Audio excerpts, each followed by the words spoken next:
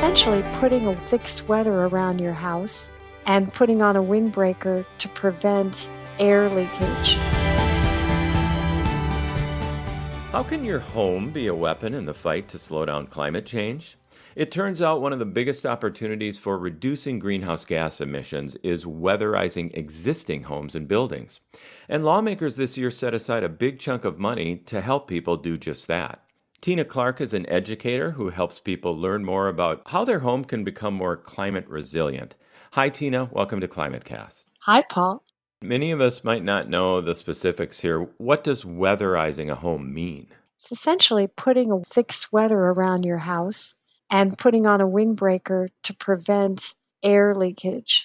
And I see this term super insulated home. What is that and how is it different from a regular home?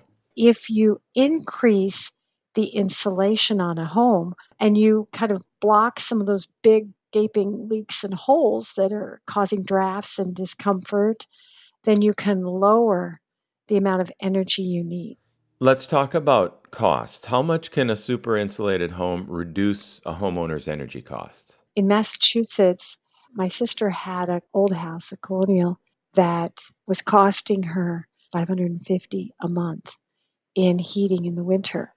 After we insulated the house, it dropped by $300 a month. Wow. With a retrofit, depending upon the company that does it and how much insulation you add, you can save 20 to 70%.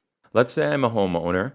How do I get started here? What process would I go through if I want to super insulate my home and make it more climate resilient? First thing would be to get a home energy audit.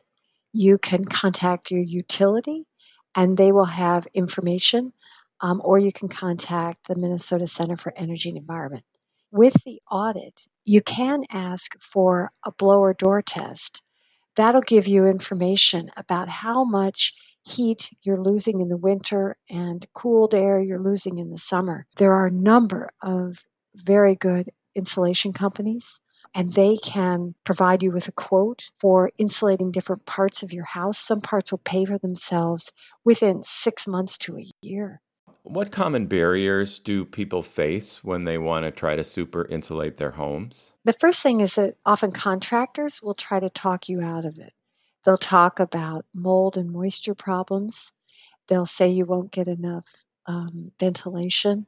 But the great thing about super insulating is now you control that ventilation rather than being subjected to cold spots in your house.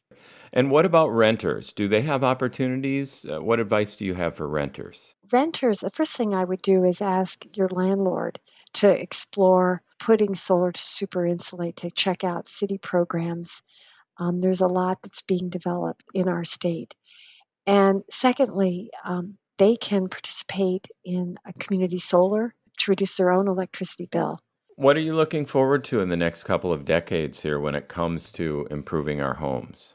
I think in another 3 years, a lot of people are going to find out that if you increase your insulation significantly and you reduce the demand for energy in your heating and cooling and hot water heating systems, you can actually have a quality, a more comfortable environment, increase the durability of your home, and you're going to save money. And I think people are going to start to find this out. We're seeing rapid growing awareness around the country. And I think Minnesota could become a leader again. Tina Clarke, thanks for sharing your work on ClimateCast today. I'm so glad that you're doing your good work. Thank you, Paul. That's ClimateCast. I'm NPR Chief Meteorologist Paul Hutner.